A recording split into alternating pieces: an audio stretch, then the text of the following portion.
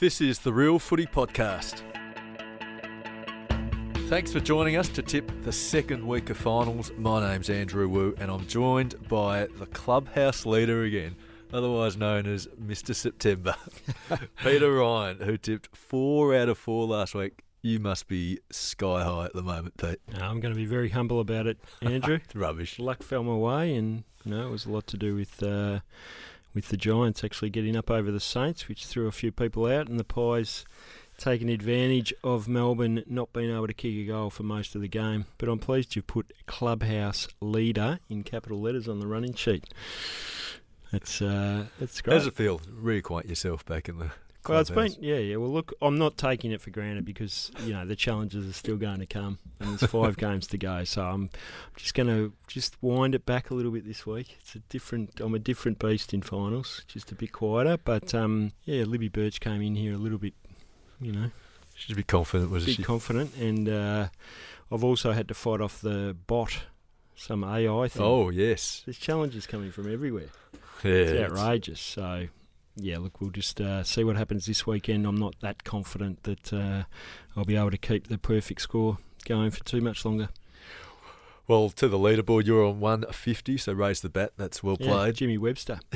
Ahead of Libby Birch and John Perrick on 149 and Mark McGowan on 148. Now, we'll go to the first game of the week. Melbourne against Carlton in front of what we expect to be 90,000 plus at the MCG. I mean, history suggests that the qualifying final losers generally bow out, generally win the following week. I mean, since the new, since the Final 8 system got retweaked in 2000, we've had 36 of the qualifying final losers win out of the 46 the following week. What about since the pre-finals? Well, I know it's not relevant in the sense that... 5 out of 14 there. Yeah, it feels like a shift's happened in that teams are probably more evenly matched across the ladder. Yeah, and this year in particular, Yeah. one reason why I think you can make a very strong case for both the elimination final winners to get up, because I don't reckon in the 22 or 23 years that we've had this system that we've had the team in the bottom half of the 8 with a record like Carlton or Giants. I mean, Carlton have won 10 of 11 going into the finals, and the Giants 10 of 12 now. So that suggests, I mean, that's the form line of a team that usually finishes in the top 4. Absolutely. So I think that sort of throws some of the history out. But we'll get into to the D's Blues first up. I mean, Melbourne we saw last week. They said after the game that they felt like they played a very Melbourne game, and that all their measures, contested possessions, clearances, all went in their favour. But somehow they lost the game. Inside 50s. I mean, it's staggering. It was 69 to 37. They had 32 ridiculous advantage, which was one of the biggest differentials for a long, long time. Particularly for a team that's winning the game, losing the game. And normally, Champion Data stats, 229 times teams have recorded 69 inside 50s, and their average score is 128 points. Melbourne had 53. Yeah, so that just shows. And we've all seen that they bombed the ball in, up to 38 or 39 times. Their delivery inside 50 was terrible. But even still, you expected their forward line to make a better contest. Yeah, absolutely. Than they did. And they missed shots. Cozzy Pickett lacked poise on occasions. Tom McDonald missed that set shot. Bailey Frisch kicked one almost missed at the boot. Right angles, which was hard to watch if you're a Melbourne supporter. Frustrating game for Demons fans. But Collingwood, which is kind of forgotten, also had their opportunities to be even further ahead at the start of the game when Jamie Elliott missed a few. So I think Melbourne can beat Carlton based on the fact that their midfield was, once they got into the game about midway through the second quarter, they were dominant in that area against Collingwood. And I think they'll dominate Carlton, even though Carlton's midfield's probably a bit stronger on paper than Collingwood's was. But I can just see Jack Viney, who was quiet on last Thursday night, having an absolute monster. Max Gawn couldn't do much more, but he'll repeat that. He's that good a player. And Petrarca kick a bit less though, Max. I saw that commentary, but that's fair enough. He claimed territory, though, which is half the battle in a final. Yeah. But Melbourne's forward line, I mean, that wasn't a one-off. No. I mean, that's not a one-off. That's an issue that's been with them from about, probably since the start of last year. They just haven't been able to. At least the start of last year. I reckon there was at least 4 years. I mean, they've won a flag in that time, but a lot of those years, you'd look at the inside 50 count, and it was ridiculously high. Their just efficiency going inside 50 was terrible, and it's probably because they've had players who are makeshift forwards, like Tom McDonald, who started his career as a defender. He's done well. Frisch is a good player, but he hasn't got the bulk to... Well, Ben Brown McDonald and Frisch held up in 21.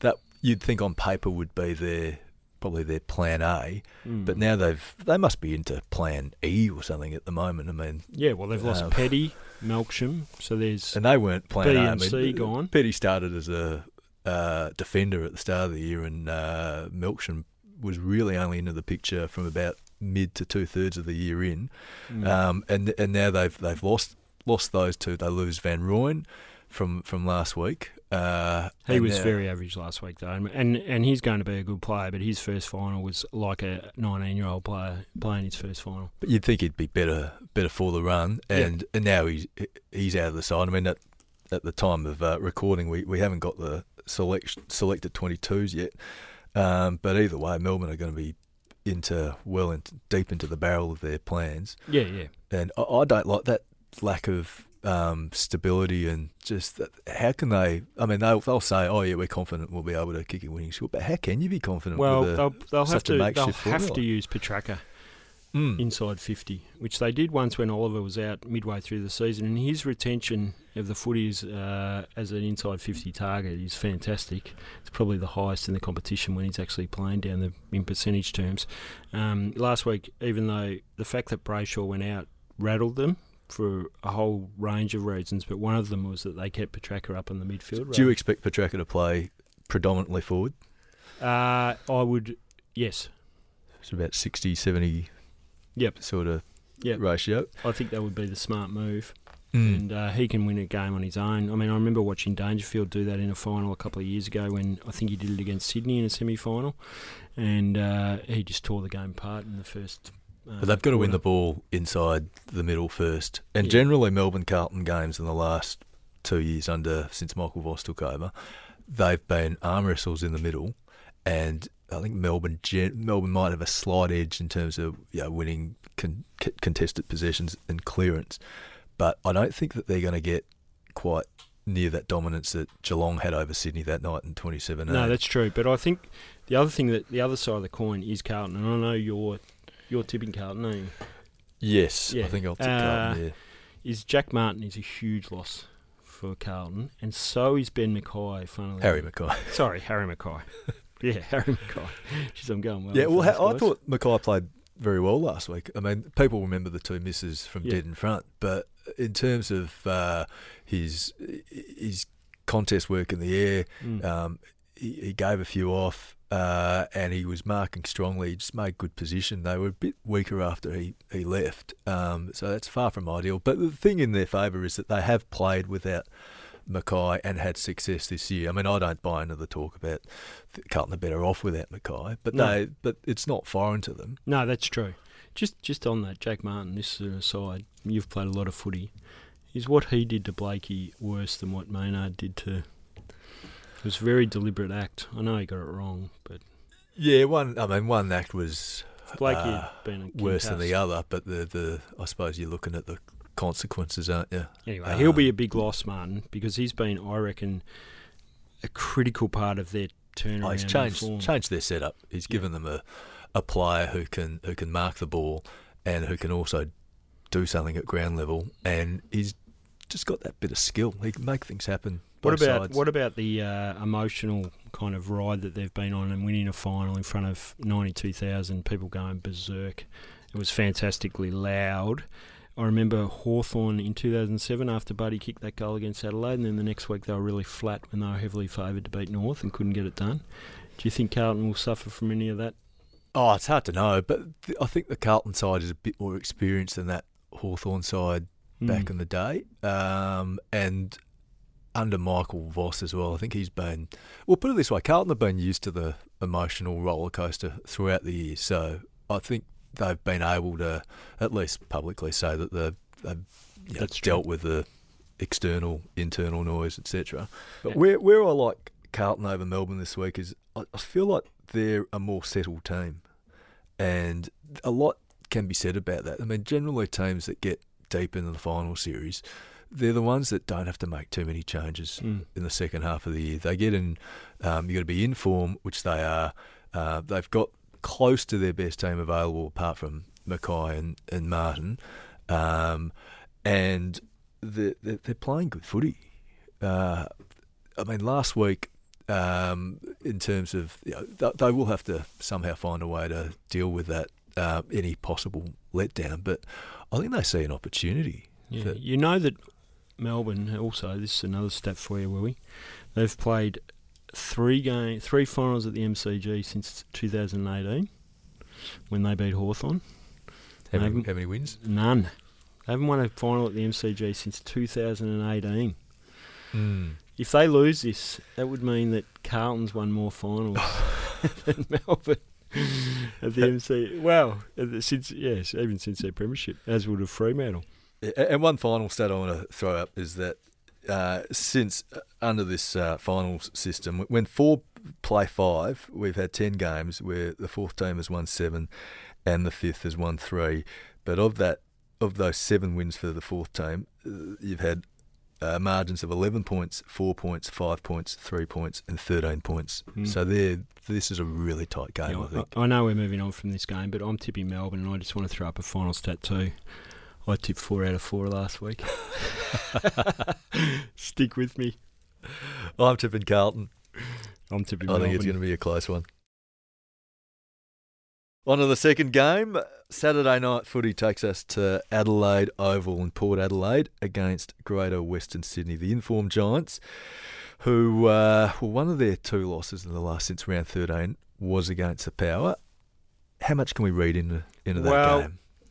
We've discussed this before we came on air, haven't we? The changes that are critical from that team for the Giants. Fay, McMullen and Weir played for the Giants that day, and I'll tell you the 3 ins. Bedford and Daniels, which is hugely significant. You're a Brent Daniels man there?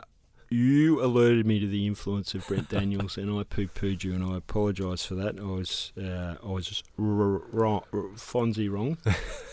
And Finn Callaghan is coming. He was fantastic. He was good last week, wasn't he? Whereas Port Adelaide, they played Hayes that game, and they got Lycett back. But it's not as big. I don't think it's as big a significant impact as having those 3 players, particularly Bedford and Daniels, who do an enormous amount of two-way running. And they get up to the back of the stoppages and they hassle and they harass, and then they can come back and use the ball really well on the rebound and find open space. We compare what those 2 did and the pressure that the Giants had on St Kilda's half-back runners compared to what St Kilda had on the Giants. I mean, Whitfield and Lockie Ash were 2 of the best 4 or 5 players on the ground. Yeah, he's a good player, Lockie Ash, isn't he? Oh, even Lockie Whitfield's back to where he was about 5-6 years ago. Yeah, so I'm actually thinking that the Giants can win with the nervousness about, historically it's hard to, I know we've gone through those stats, but you can get sort of overwhelmed by the fact that the Giants have taken winning form in the game, and Port Adelaide were pretty ordinary against Brisbane. But Port have been ordinary for a while now. Again, that's not a one-off. Yeah.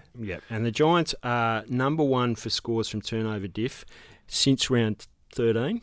So they've won 10 and 2 in those games, and they're also second points for and second points against in those 12 games where they've won 10 and lost 2. And the scores are won on turnover, aren't they? Yep. In modern footy.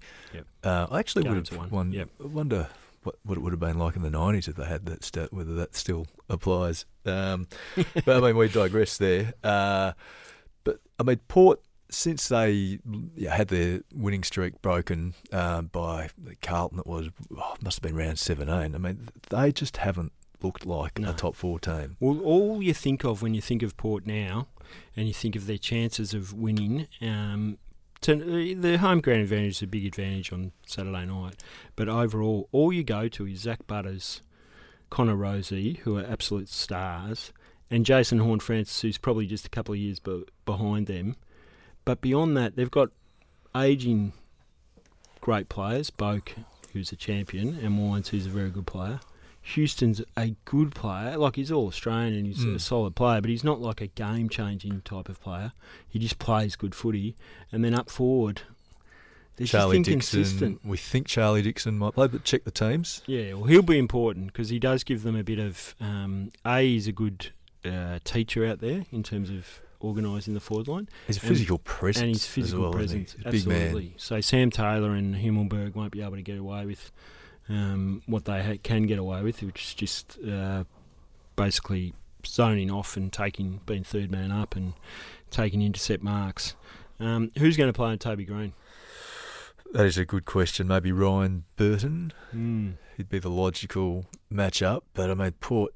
so much of Port's defence rides on Aliir, doesn't it? And you think with the Giants, Riccardi was good last week. Aliir might have to go to Hogan, and which would take away from his sort of intercepting and counter-attacking play. Remember, Tom Jonas is out, and there's question marks on McKenzie as well. Yeah. So they just look undermanned in defence. They look beaten up and undermanned. Some of the scores they've conceded in the last 123 points against the Lions. David King, who's very good with numbers, said their profile is about as real as a $3 coin or $3 note, was it?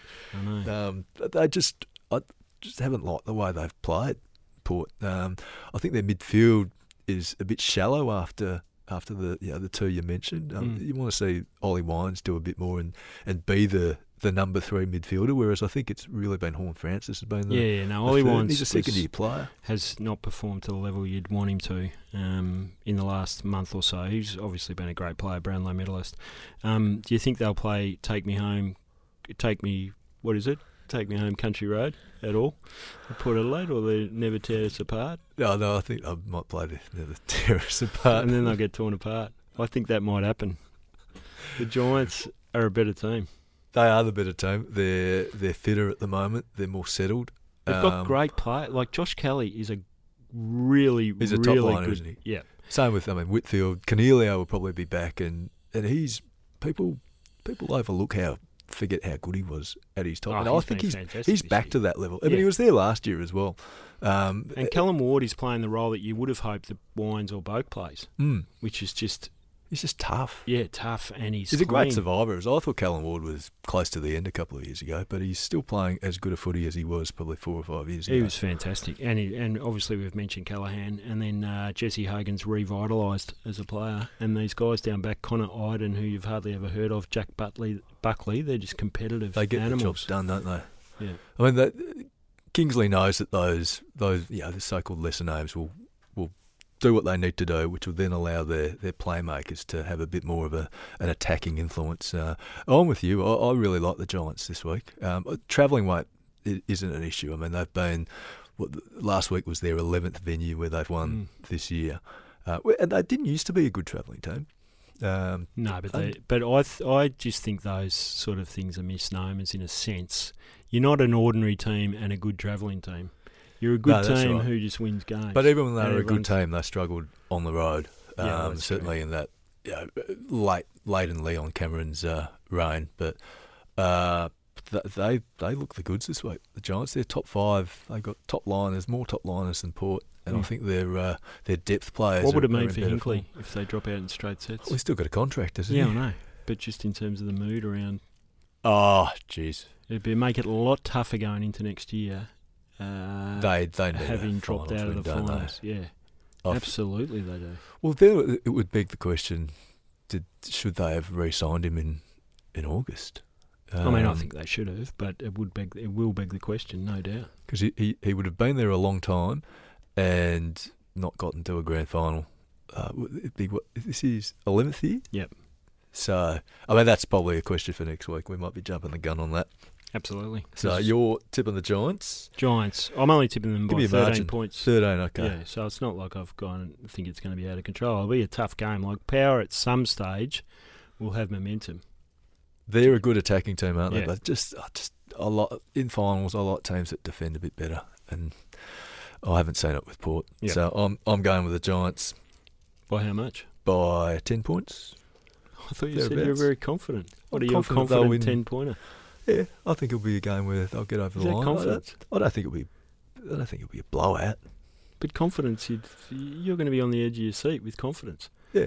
Yeah. I'll be confident that they can get the job done in I the love vital the way moments. you watch footy. I reckon you'll be excited about this final more than Friday night because that's the way you roll.